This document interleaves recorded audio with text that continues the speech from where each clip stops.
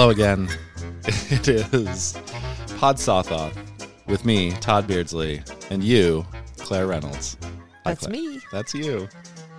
And we're here to talk about The Nameless City, a story written by H.P. Lovecraft, published in 1921, marking it as one of his earliest works. And it's pretty great. It takes place in the desert, and so, we're recording this in the summer in our garage in Texas, so we'll be nice and warm while we record it. There are many parallels with the Texas sun. Indeed. So, yeah, let's do it. Let's talk about this. Let's talk about it. Well, so I always forget. Do you want to talk about things other than the story at the top? I don't think I think so. we do. Well, okay. You got nothing? Yeah. All right. No, I like this one. Oh? Yeah, I did. I liked it. Well, I'm a sucker for any kind of Egypt archaeology. And it's a Lost thing. City episode. Yeah. Right? So. Yeah. And it made me sad when I saw that, I read Wikipedia and they were like, this was his favorite, but nobody wanted to publish it. Everyone else hated it.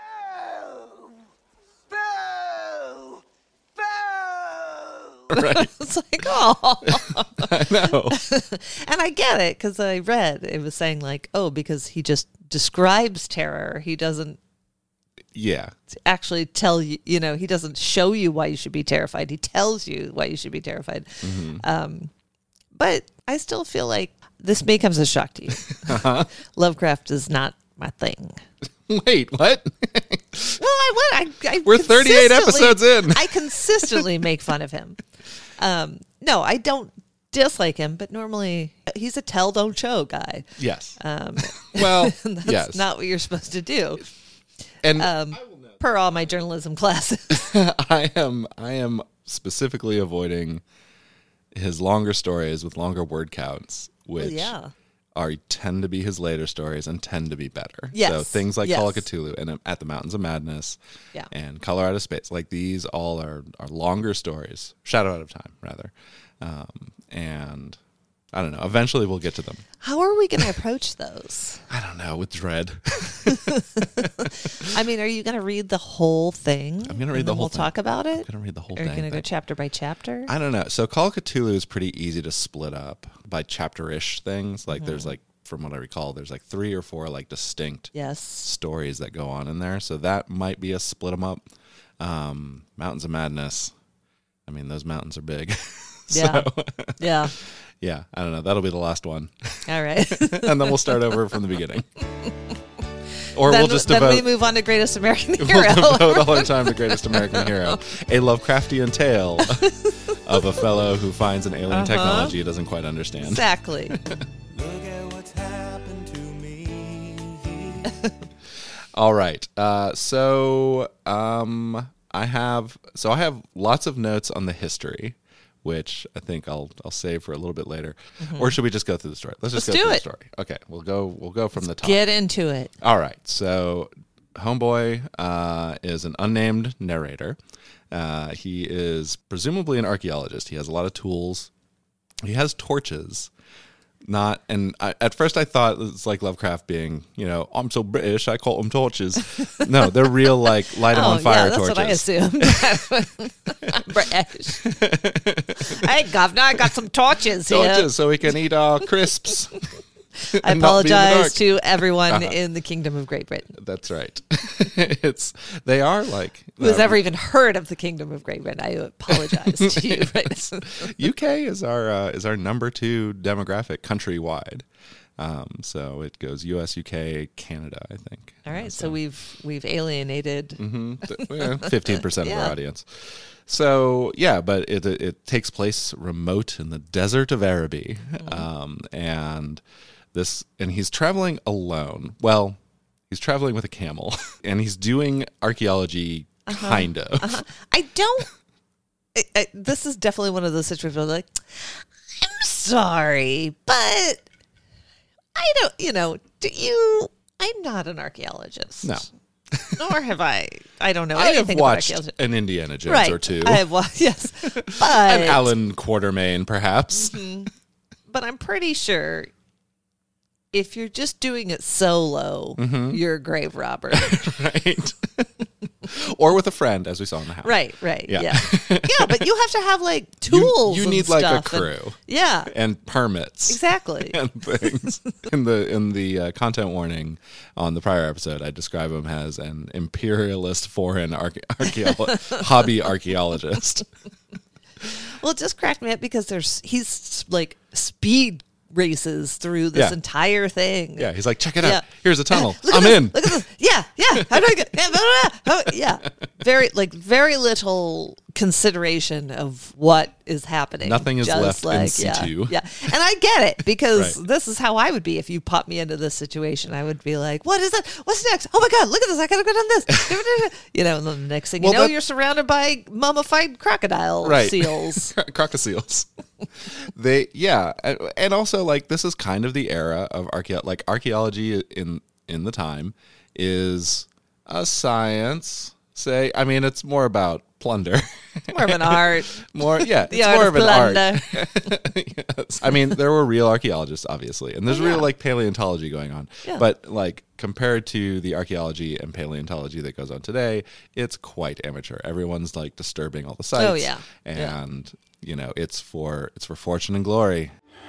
Fortune and glory. It belongs in a museum, as long as that museum will pay me.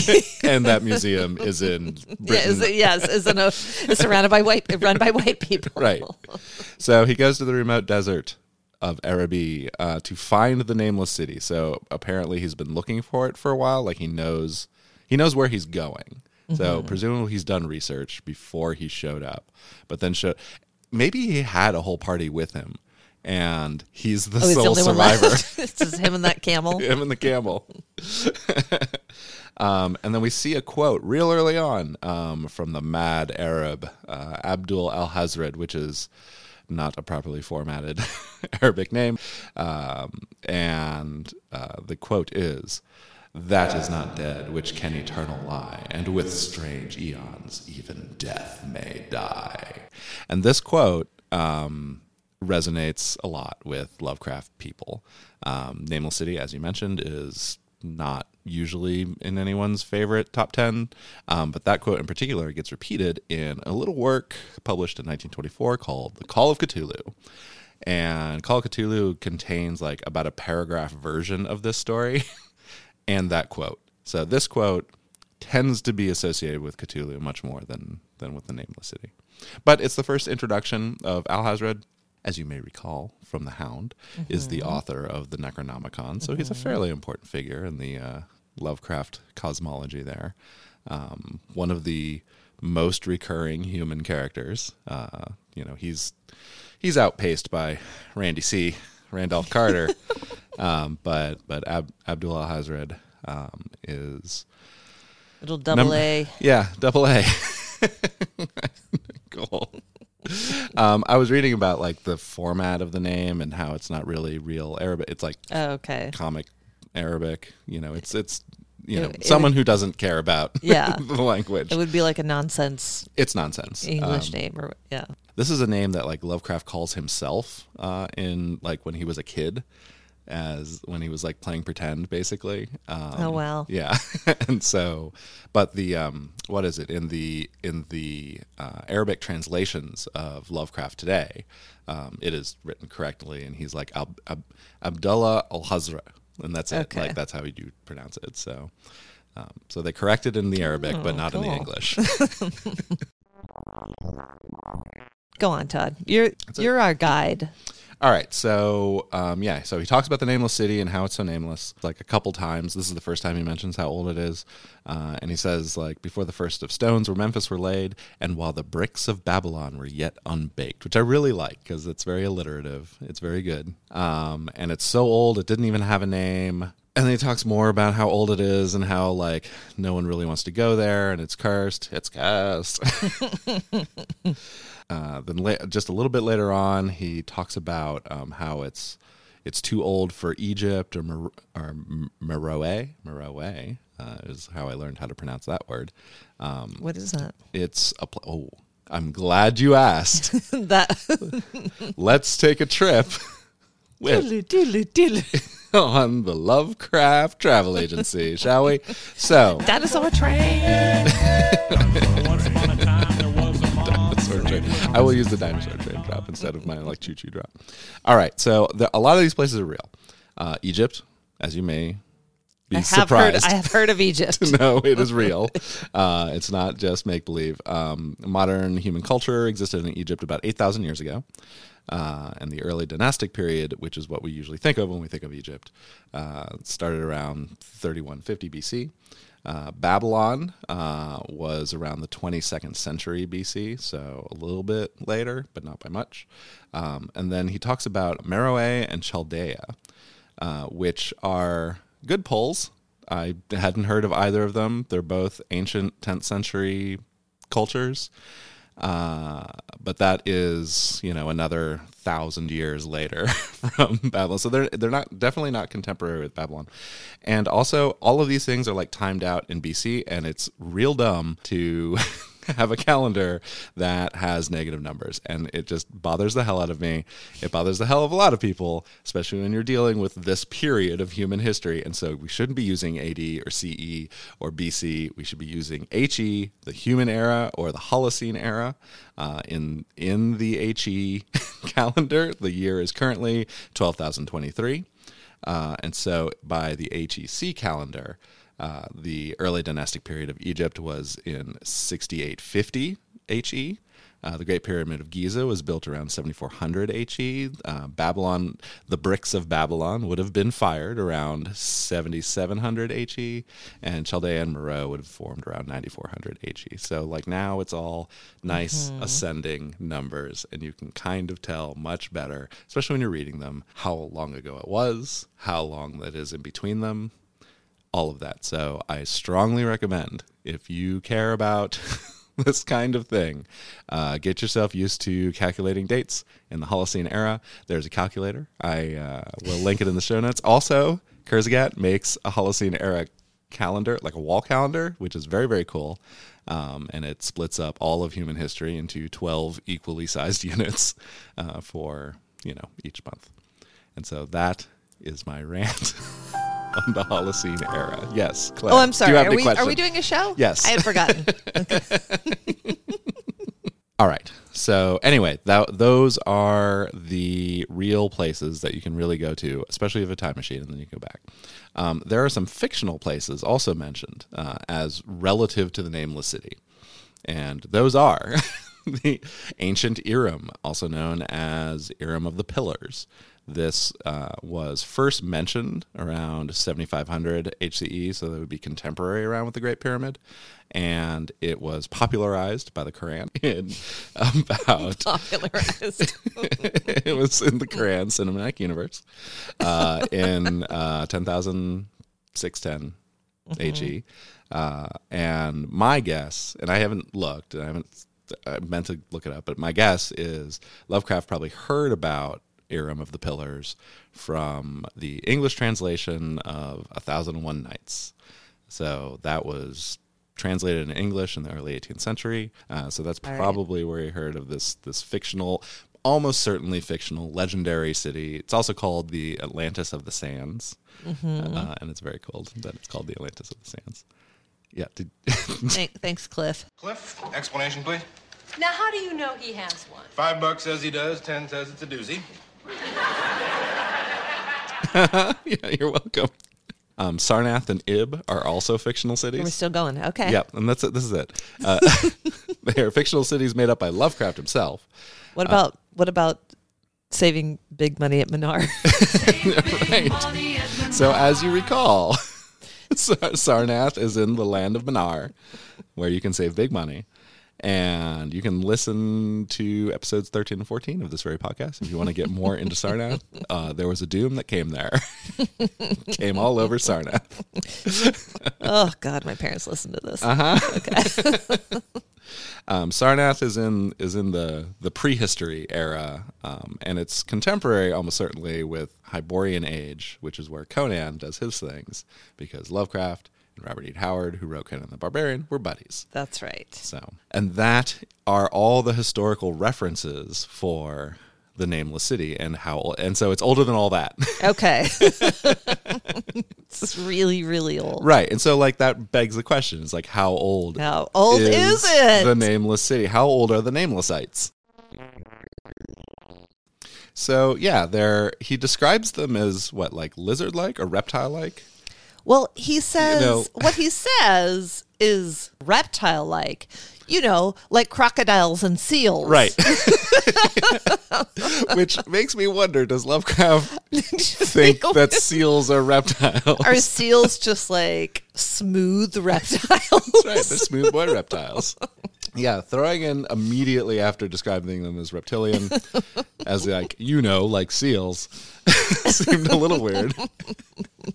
They are described in the murals as this guy so he goes into one of the cooler temples and then finds like a tunnel, and he crawls down the tunnel and he sees that there's like these murals on the wall, and it's like a pictorial history of the Namelessites. They crawl everywhere, and that's why like everything is all cramped and low for him.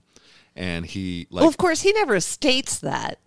It cracks me up how it's like, will the reader get it? I don't know. I mean, at no point does the narrator think, these are super low because it's actually for crocodiles. It's like, no, it's just, well, maybe it's like a little Easter egg. people pretending to be crocodiles.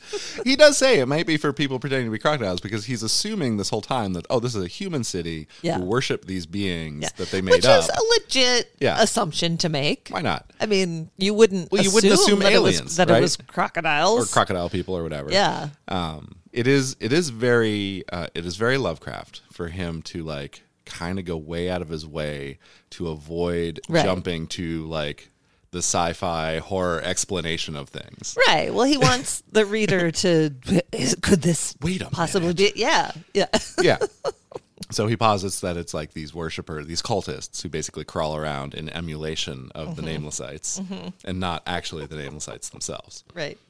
So he goes down this tunnel, and it is conveniently telling the entire history of the city and how it used to be awesome and now it sucks. Like it's like anybody talking about Austin. Right.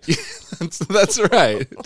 Where else would you rather live where it's 93 degrees out, gloomy, and smells like queso? Just be like Willie Nelson, Stevie Ray Vaughan, and then Tech Bros. And then Dell. That's it. Thanks. Yeah, exactly. Just ruined everything. Yeah, we worship frogs. We worship frogs with eye stalks. We were frog people. Or possibly ourselves. We're frog people with eye stalks. Which, if you're not in Austin or familiar with Austin, this makes no sense to you. Yeah. I will post a link in the show notes to the frog. And so he goes down this tunnel. He goes down some steps that aren't really steps. They're more like... He goes down like a ladder, and he like makes a big deal of this. I have no idea how these crocodiles would have navigated that thing. Yeah, yeah. Like, and then his torch goes out, and yet he continues on. He just keeps going in the blackness. So this is evidence, Exhibit B, of this guy has been driven mad in the desert. Yeah. And he is the lone survivor of his expedition, where like there was never a city. He's just digging around in a dune or something. Possible. No, I like he can be mad and find a lost city. I suppose that's true. Yeah, you're right. His torch goes out, and so he's in pitch blackness, presumably. Yet he's still imagining that he can see. Yeah, which is like it's a while before he starts to see the luminosity and stuff. Right. Yeah. So he's like, he's feeling the coffins, the glass with and the wood coffins. with the mummified reptiles. Like, how do you even know what you don't know? You don't know what you see. I choose to believe he was hallucinating, but happened to hallucinate correctly. Like it's like an insight. Right. So in Call of Cthulhu, the role playing game, there is a mechanic for the insane insight. Okay. And it's something that the GM, the keeper of lore, which is what it's called. There's something that the keeper can throw at the characters if they're like real off base, and they're just like running into monster after monster. They're losing a lot of sanity. They have insane insight, which is a clue of like where to go next, basically. So that's what I think is happening here. Okay. Surrounded by these coffins and this giant tomb, and then he gets to this giant bronze doorway. Yes. And this explains the crazy wind and sandstorms that he was seeing. Yep, that's it. I didn't do that very well, but I can. Don't worry. Drop it in. Okay. Sandstorm. So it turns out what I got out of it is that this door opens every night. Like when the sun goes down and the moon comes up. The door opens every night, and then what? It just and it blows. Wind? Yeah, wind. So like it is a portal. It was a physical portal to the Hollow Earth, which is where all the Namelessites, I think their ghosts went. I don't think they're physical beings. Right. I think they're like because they would just come through the door. Presumably. Right. They would just walk through, right, or crawl through. And no. So like they all go down into the Hollow Earth, and that's where they exist today as incorporeal beings. But this door opens every night, and the wind blows out, and this is why he feels watched when he's out at night. Oh. Because they're ghosts and they're haunting the Nameless City. You see. And they're Oh. stirring up the sand, and this is why the camel gets all freaked out, because camels, as you know, can see ghosts. Well, of course, yes. Camels and cats. Everyone knows this. You do not want to take a camel to an old Victorian house. No. I see dead people. So he gets to the door. He finds this portal to the Hollow Earth, and then approximately 1 million ghosts attack him, as far as I can tell. 1 million ghosts attack him? 1 million ghosts at the very end. Because it just ends with And as the wind him died plunging away, into the ghoul-peopled blackness of Earth's bowels. right? For behind, so like, But because he hears them behind him. Who's telling the story if he's dead? I don't think he's dead. Oh. I think he somehow survived. Okay. At first, I thought he was dead. Okay, Yeah. Like first reading, I'm like, I thought he was dead, and then which made me think, so what's up with the camel? Like, what's the camel gonna do? Oh, the camel's set free. Well, yeah, unless he's like tethered, then he's fucked. Oh. Well, presumably, if a camel wanted to, it could gnaw through a rope. Probably. I don't know. I think the camel dies in the end. No. No? No. Okay. Absolutely not. All right. Well, you can choose to believe that. DoesTheCamelDie.com is what we need. I'm with you. I think the camel's probably fine. Now, because he talks about, as you recall at the very beginning of the story, every time he feels an icy wind, blah, blah, blah. Every time he so he's sees still really steep alive. stairs. Yeah. So like he does remember all of this happening. Yeah. And so he must have survived. Which, kind of makes sense, because if they're really incorporeal, they would have no mechanism of like touching him or fucking with him other than the very, very strong wind that threatens to drag him in there. Yeah. But if he's plunged into the ghoul-peopled blackness of the Earth's bowels, to me means the sun came up, the door closed, thus it is now dark in there, right? Because he can no longer see the iridescence. Oh, of how does the he get inside. out? Just go, it's one way, it's one tunnel, so it's not hard. No, but I thought there were times where he was talking about like a super big, like low cavern. Mm-hmm. And that's what I was trying. Okay, I was super confused because he was like, it was a, was there like it was supposed to be like a giant area where people, I don't know. To me, it sounded like, when you go into a cave and there's those big cavern rooms and they always have names. It's like the crystal room or whatever. And it's cavernous. Right. So like you think he was saying that I thought he was describing at one point a cavernous area, but with a really low ceiling. And I was trying to imagine what that would even look like. Like, how would you, because I think the path, so the path to the bronze door is a straight shot tunnel. Okay. With the mural on the side. Okay. And then he goes in there, and then he follows the light, but then the light goes out because the door closes. And from there, he can probably stumble his way out. Like, he's not in direct sunlight, so he's got time. Right. And we all know he has, like, imaginary night vision. Right. So, yeah. he could just, like, fear. Maybe he's, like, a drow. I don't know. And he can just see in the dark. And so he comes out, presumably, and then recovers the camel. Okay. Right. And tells the tale in, Damascus or wherever he ends up going. All right. And that's the story. Yeah. Yeah. It's a lot of setting, not a lot of plot. Yeah. The horror is not particularly horrifying. But I did like it's all description, right? It's all setting description. So if you just read it for that, you will have a good time in the story. Mm-hmm. Especially if you're like 12 and you think, "Ooh, what would I do if I found a nameless city?" You can play pretend all day long. Of course. And I just don't understand why he continues to go on. I mean, when your light goes out, I'm just trying to make my way back the way that as a spelunker. Yeah. Exactly, as it says it. What caves have you ever been in, Claire? Well, let's see. The first cave I was ever in was, I don't know what it's called, but it's in Hannibal, Missouri. Oh. And it's the cave that Mark Twain used to hang out in, where he imagined Tom Sawyer and Becky Thatcher. Like, I think it appears in Tom Sawyer for the first time. That was the first time. I remember going in there, and then they're like, "All right, we're going to turn out the lights." Is it just a coincidence that it's named the Mark Twain Cave? Is it named the Mark Twain Cave? Yeah, that would have been weird for him. Weird. Is that where he got the name Mark Twain? Yeah. Because his real name is not Mark Twain. It's Samuel Clemens.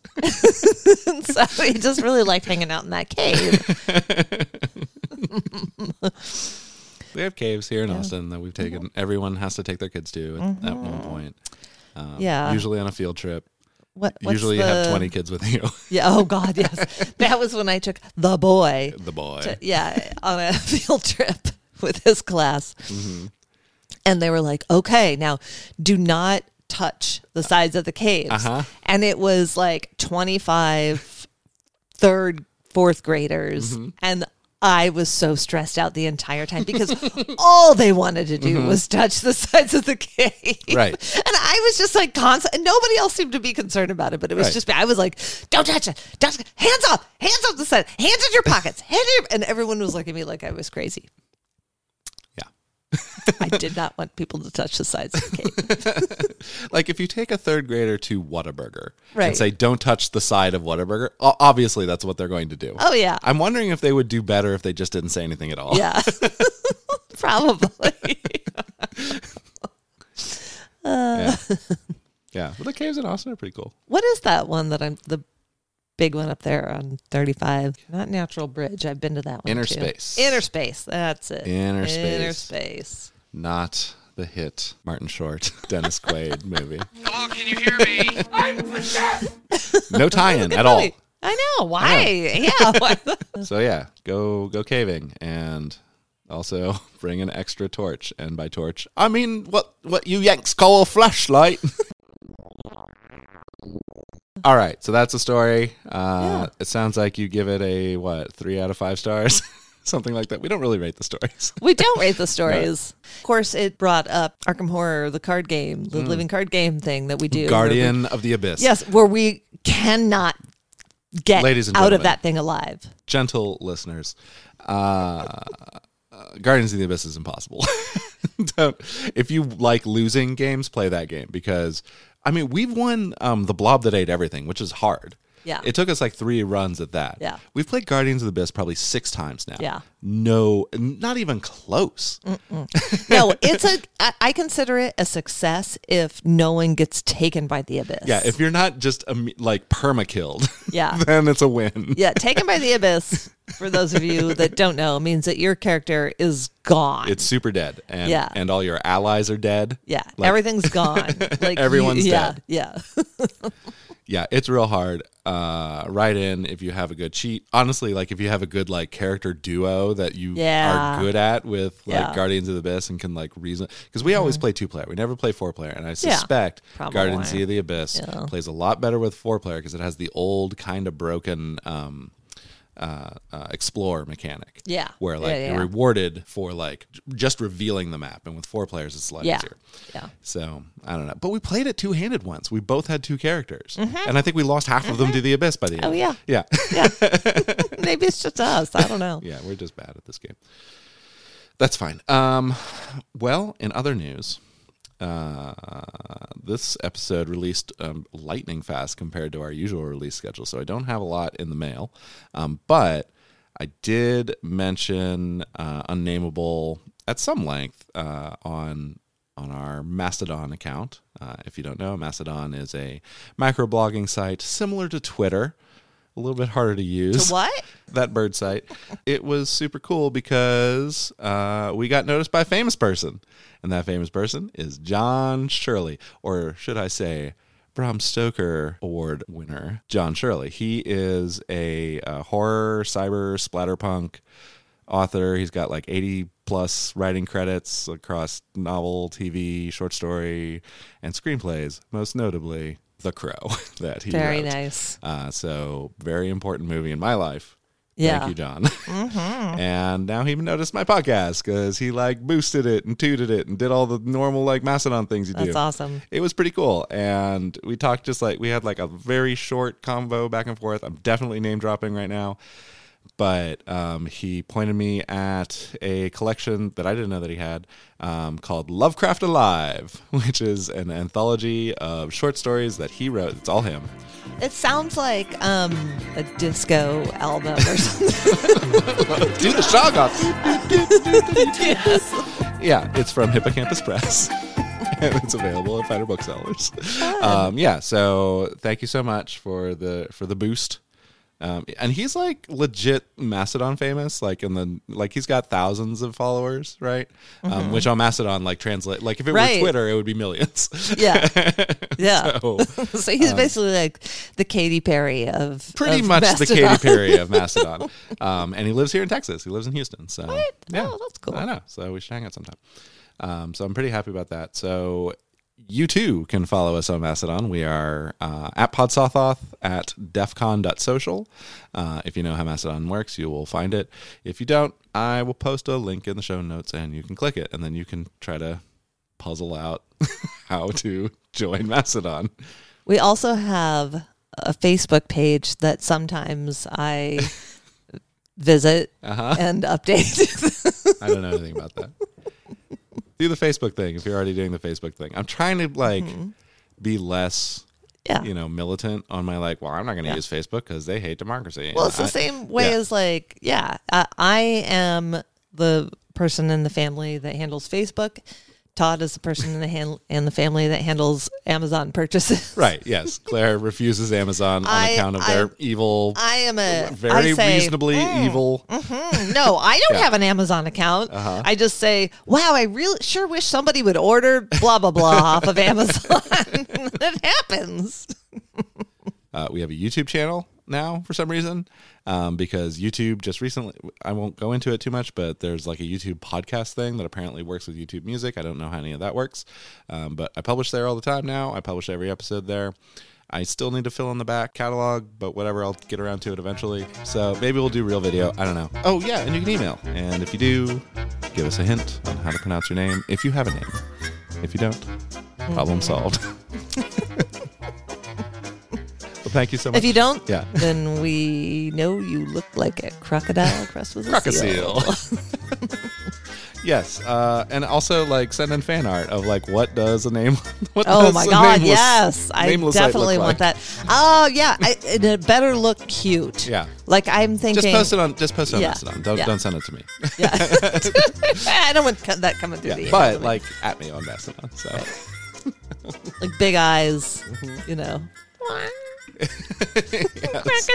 Crocodile.